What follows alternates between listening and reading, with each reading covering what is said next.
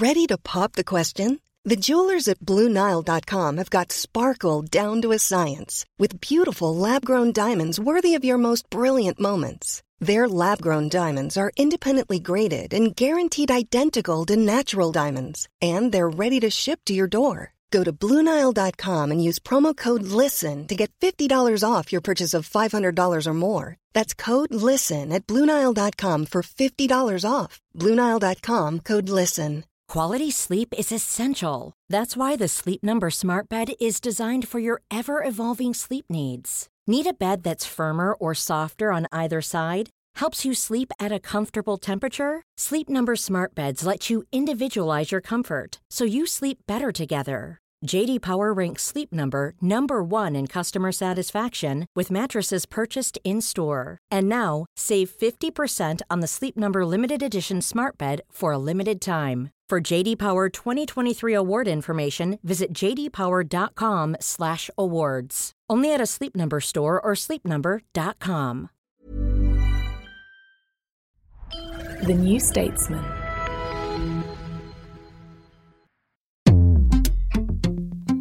Hi, I'm Anoush, and this is the New Statesman's Politics Podcast. In this episode, we'll be discussing Nicola Sturgeon's arrest and Boris Johnson's resignation.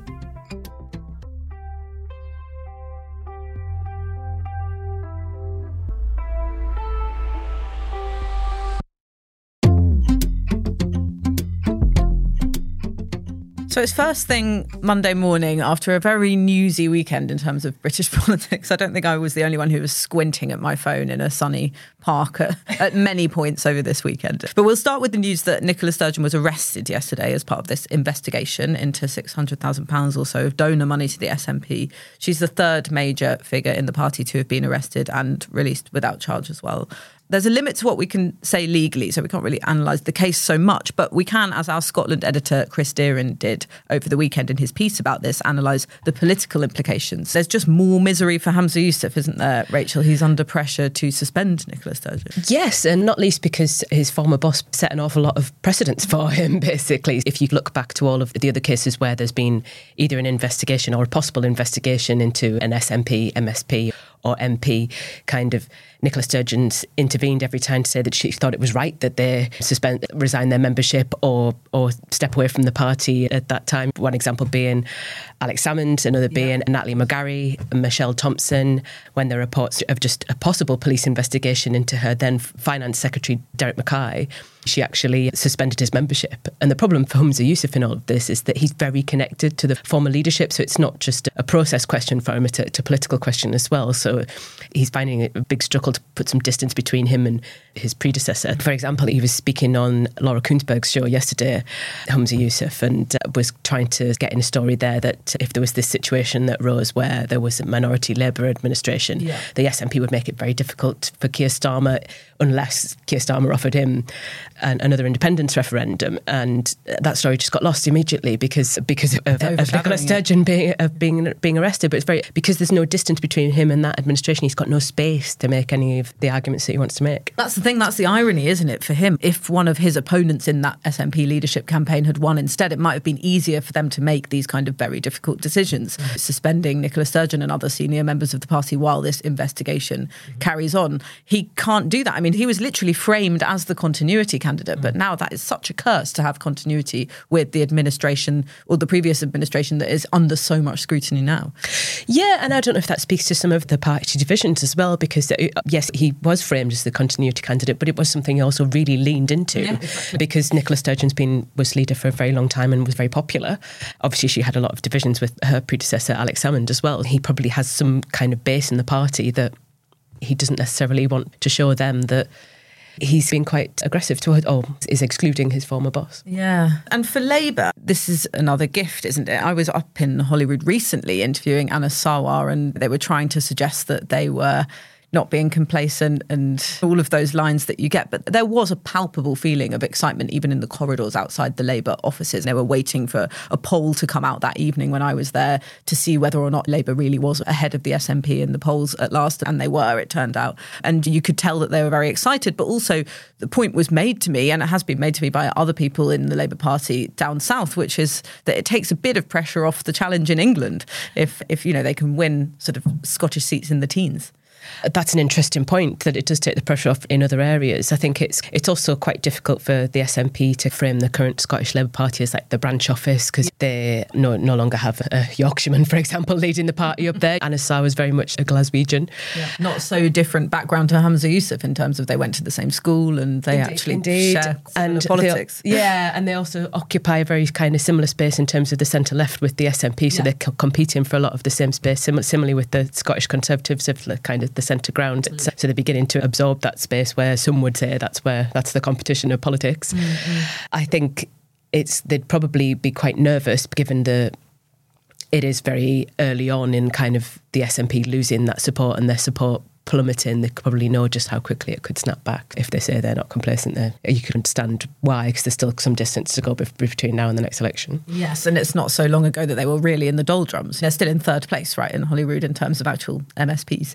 Yeah. Ben, what do voters in Scotland think, first of all, should happen to Nicola Sturgeon? The thing with Nicola Sturgeon is she is a rarity in UK politics, and being a politician with a great deal of favourability. A lot of voters do like her, not least in England as well. I always remember this statistic from 2015, which is that roundly a lot of English voters during the leaders' debates of the 2015 election kept saying, of those who won, Nicola Sturgeon won the debates. Nicola Sturgeon topped the polls. This was being said by English voters. So she is obviously, objectively in the eyes of a great many voters, a competent debater, speaker, politician, charismatic, all the rest of it. She is well liked, not least in the country in which for the past few years she has been governing. Nevertheless, the investigations of the past few months really have changed public opinion a little bit. Her favourability numbers are down, yes, but she's still liked. That's the thing. She's still regarded as one of the Yes campaign's best advocates. Who else is there, really? But nevertheless, in terms of the investigations, most voters do want her to get out of the limelight, to be suspended from the SNP. Most Scottish voters say, yes, the SNP should suspend Nicola Sturgeon for the duration of the investigation, even though SNP voters themselves aren't as quite enthusiastic about that. Actually, SNP voters do not want Nicola Sturgeon to be suspended, but the SNP is not Scotland. More Scottish voters do. And that's the thing. So, yes, Nicola Sturgeon, still well-liked, still a roundly favourable figure with voters, perhaps still the Yes campaign's biggest advocate for now. But when it comes to the investigations, most voters are saying, get away, go away, basically. How has this scandal affected the SNP standing in terms of public opinion in Scotland? It's hard to say what proportion of the scandal investigation, financial affairs of the SNP, what proportion of it has been playing into public opinion recently. But we can say it's probably a pretty sizable chunk. And I'll give you these statistics. The SNP has been leading in opinion polls for God knows how long. I think a decade, longer than a decade, I think. We're talking long before the first referendum on Scottish independence. I would say about 2013, 2012 was the last time who was ahead in public opinion in Scotland was a contentious matter. Since then, they have almost, entirely been leading in the opinion polls. They often lead quite comfortably until recently, until the past 3, 4, 5 months. We've seen the SNP's vote share popularity amongst the public decline quite sizably. In some polls, it's been as much as a 2 to 3 point lead over Labour, which, by the way, is not much. That's not a substantial lead by any stretch of the imagination. Generally, though, if you trust in the poll trackers like Britain Elects, it's closer to 8 or 9 points, maybe a little bit less now. And what that is pretty starkly different from what we've seen before. Basically, the SNP's vote as a consequence, I think, yes, probably of the investigation and also the departure of Nicola Sturgeon and the rather unimpressive arrival of Hamza Yousaf.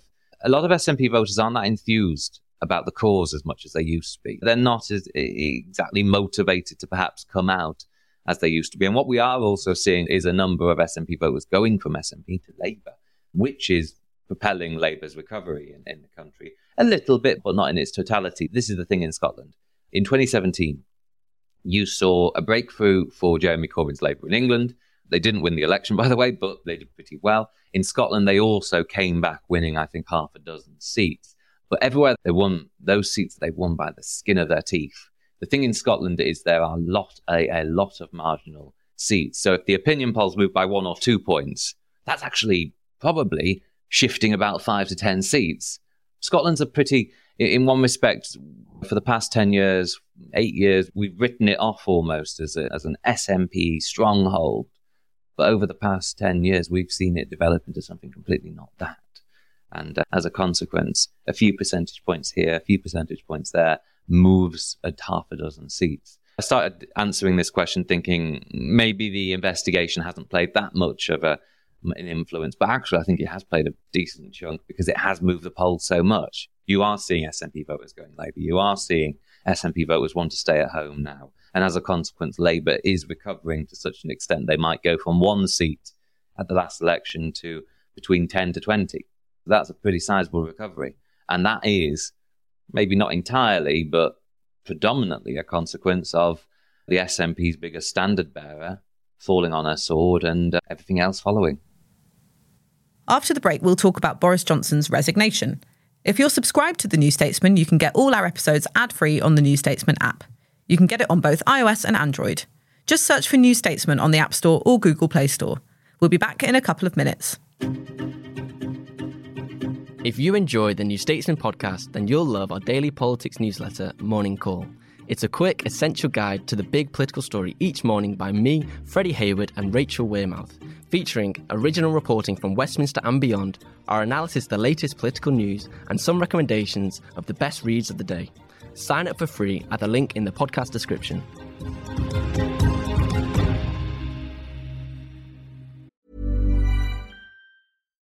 Life is full of what-ifs. Some awesome, like what if AI could fold your laundry?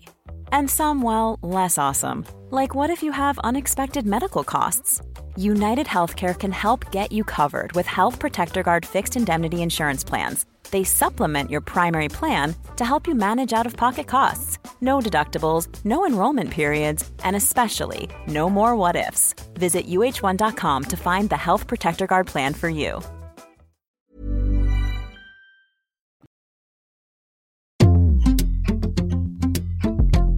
So the other quite fast-moving story over the weekend was Boris Johnson's resignation. So quite a lot happened in sequence. So let's go through it. Boris Johnson's resignation honours list was released, but there was a little bit of confusion about some omissions of some of his allies from the list, which seems to have kicked off this backlash among him and his allies. Can you explain a bit what the contention is? Yeah, it said that Boris Johnson submitted a number of names to basically the commission for these people to be honoured as part of his resignation honours list. Yeah. And what Rishi Sunak has said is that those names were passed to the commission and some names... the names. And some of those names did not on the final list. Some of those names that were said to have been put forward in the first place, at least, were Nadine Dorries, who has since resigned with immediate effect as an MP, another very long-standing ally, Nigel Adams, who similarly has resigned with immediate effect, both of them triggering by-elections and causing a massive headache for Rishi Sunak. Right, and of course Boris Johnson himself has resigned with immediate effect as well. Yes, and is this what it's about? Is this why they're resigning? It's hard to say, isn't it? So there could be a number of things that are going on. I think when you look at Boris Johnson's resignation statement, it goes into how there has been some kind of witch hunt against him, is kind of very Trumpian in its tone. Using the Privileges Committee of being a kangaroo court. This is the committee deciding whether or not he's... This is the other side of the coin, right? So it's the Privileges Committee which meet today to finalise their report. Boris Johnson was handed that report last week, which it's expected to recommend a pretty lengthy suspension and effectively triggering a recall, potentially, and a by-election. And basically, he's scarpered, doesn't want to face that by-election, and has decided that he's not going to do that. And it was quite a huffy resignation. Yeah. There's no other way to describe it. It's a flounce. There's no other way to describe it. But it is, as it always is, it's about the politician trying to control the narrative, and he wants to paint the situation he's facing as some kind of witch hunt led by the committee chair of a cross-party group of MPs who've investigated whether or not he intentionally or recklessly misled Parliament, Harriet Harman, of being involved in some kind of like campaign against him, to campaign to oust him as an MP. But he has never been ousted as an MP, because the point is, the only way he could be actually ousted is if he was voted out. But he's actually chosen to resign himself. But rather than, I think, perhaps face that reality, I think Boris Johnson has chosen to try and control how the media views this period and how the public more generally views this period, potentially because he may want to come back into politics at some later stage. Yeah, and he doesn't want that verdict from the voters. I think it's rather convenient, isn't it, that he has all of these reasons to resign, or at least his own perceived reasons to resign, because Uxbridge and South Ruislip, this outer London seat in West London, doesn't look particularly solid for him. It's a small majority. It has been for a while, really. And it's thought by many pollsters that this will be the election. In fact, regardless of all of the scandal and shenanigans that we've seen, that Boris Johnson might be likely to lose a seat like this with these demographic changes that have been happening. I've done my fair share of reporting out in Uxbridge and South Ruislip over the years, and it's near where I grew up, and it is really changing fast there. Yeah, I think like a lot of London is very pro-Labour, isn't it? No one kind of seriously thinks that Sadiq Khan, for example, is going to face a very serious challenge, and that's true in some of the West London more affluent places where you would see an MP like Boris Johnson being elected. Yeah, this forecast to lose it at the moment, aren't they, the Conservatives? And that's not true of Mid-Bedfordshire, where Nadine Dorries has her seat, and it's not necessarily going to be true of Nigel Adams' seat in Selby and Instey either. But nonetheless, it's going to be a massive headache for Rishi Sunak. It's a very difficult period for the Prime Minister. Very difficult, because what happens when you've got 3 by-elections coming up is that the entire machine turns to politics and campaigning. Often they are mainly focused on that anyway, over governing. That's what's going to be taking up every politician's attention now in government, but also in opposition as well. Like it is challenging running these campaigns. It's resource heavy. It takes all of your time commitment up. And of course, it's important for Labour to be able to prove that they are really onto a surge. That's right. And I mean, straight away over the weekend, you saw Labour's campaign head straight out to Uxbridge. They're sending their organisers to all of the seats already. So they really want to prove that they're on the front foot and that they're ready to win the election. And the sort of flip side of the problem for Rishi Sunak is that the party's not in a great position financially and is going to struggle to really land the ground campaign that they might have been able to at different points in their history. Yeah. And I suppose the problem for him politically is that this all looks like more Tory infighting. I think the front page of the Mail, the splash on the Mail, was Tory war or something like that, which doesn't look great for him in terms of the way that, you know, in terms of the coherence of his party, the way that he's standing up perhaps to the more difficult forces in his party. But then on the other hand, there's another view of this, which is that he is relishing this fight with the more difficult forces that are less popular in the country in his party, and that they'll soon be gone. That's a really interesting point, I think, because I think a lot of the things about Rishi Sunak and his campaign to try and win the next election, try to hang on, mirror Keir Starmer's reforms of his party in some ways as well, locking out their former leader, not necessarily resiling from a big fight with them to try and define yourself as the new force in your party, as it were. So, yeah, there was a striking difference between, say, for example, the front page of the Sunday Times, which kind of said that steam's coming out of Boris Johnson's campaign, and it was all about the steady ship Rishi Sunak, and then some of the other front pages, such as the Mail on Sunday, which I think there was like a 2-page editorial within the paper really flamming up just how hard done by Boris Johnson had been. And I don't necessarily think that kind of friction is all that damaging for Rishi Sunak, because it gives him an opportunity to define himself. It did highlight to me, this whole story, was this is the only place Boris Johnson and his allies feel that they can go. It's not a mutiny from within, it's a flouncing out.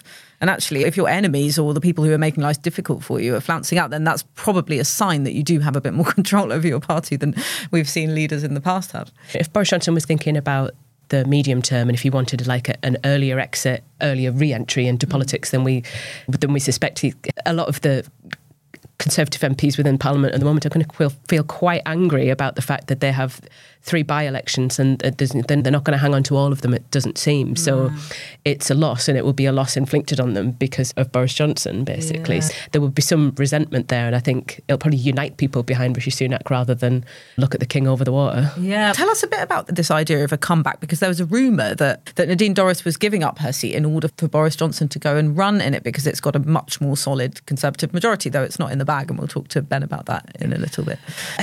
It doesn't seem to be what is going to happen as it stands. There's been so much briefing and counter briefing over the weekend that it's hard to figure out quite what everyone's game is.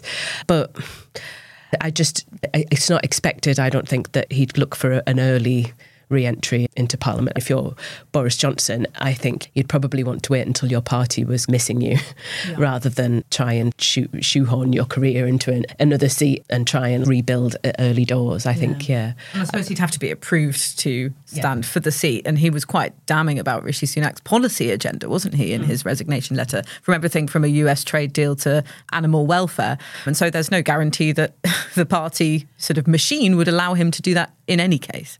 No, and I think Boris Johnson's very good at these type of things. He keeps the media and the public guessing about what he might and might not do. So I think if he's playing any game at all, it will be the long game, and he'll have plenty to keep him busy, I'm sure. And keep us busy in turn. Thanks for that. Ben, can you tell us a little bit about what the Conservatives' chances are of keeping these 3 seats? Not good, to be honest with you. We've had Uxbridge and South Ruislip, Boris Johnson's own constituency, down as a modelled Labour gain for probably about the past year now, or maybe a bit longer than that, past year and a bit. Since the events of Partygate, the Conservatives have fallen nationally in the polls to the point that Uxbridge would go Labour.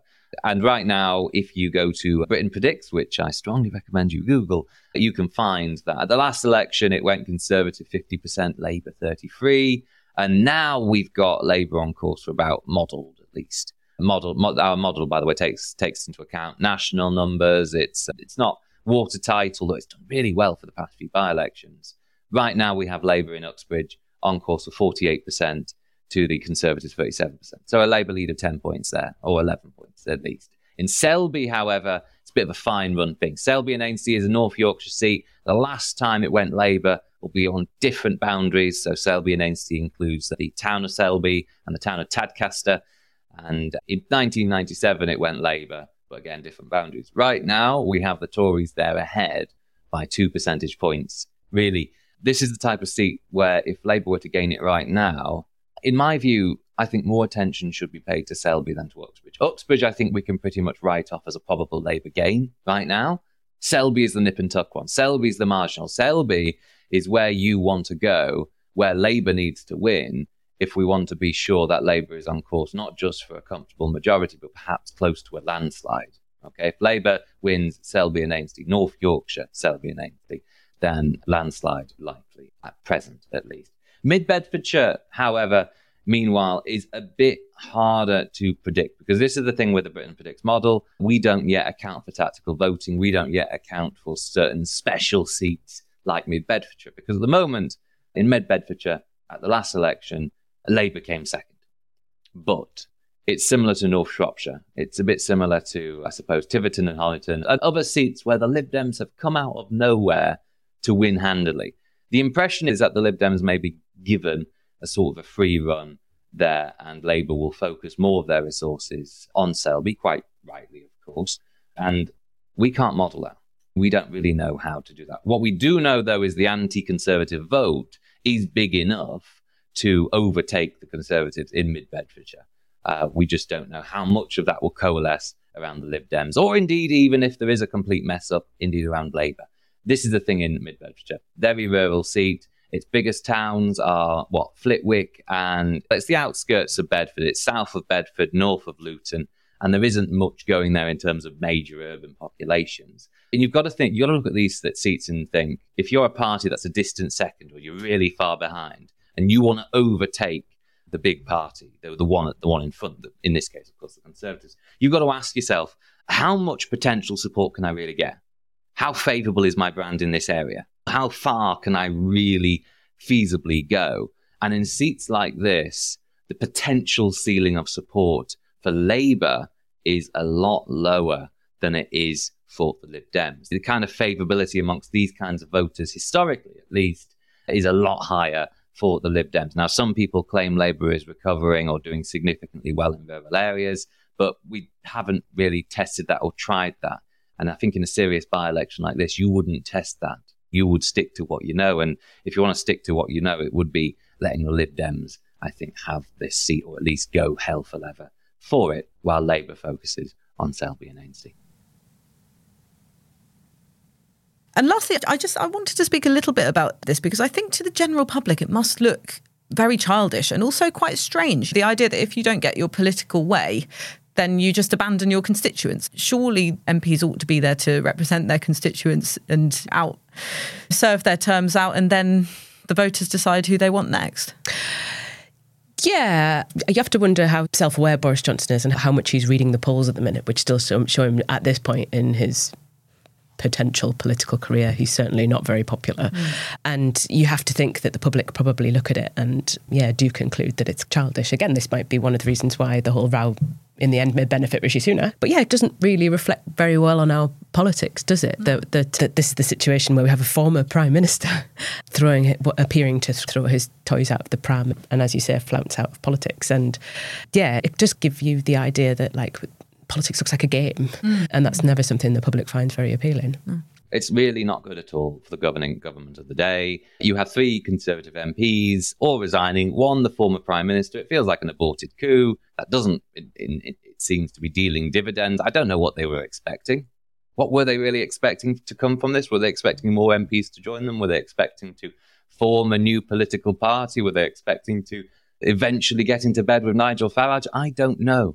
But this doesn't seem planned. Again, this is not normal politics, but we're living through it, so let's see what happens. No, what this is, basically, what this says to voters is this is a party full of kids throwing the toys out of their pram, who are having tantrums. This is not a party of government. And always remember this statistic, which is that parties that are seen as divided normally perform poorly at elections anyway. Corbyn's Labour was always seen as divided. It's not seen as particularly divided now. Major's Conservatives, they were seen as divided on Europe because Europe was seen as quite a bit of an issue in 1997. It was all about the single currency back then, and their divisions, the Tory party's divisions on Europe, were seen by voters and did contribute at least partially to a great many, I think, middle affluence type voters moving elsewhere. It doesn't help. It's not going to help at all, and it's just going to endear to voters a feeling like you're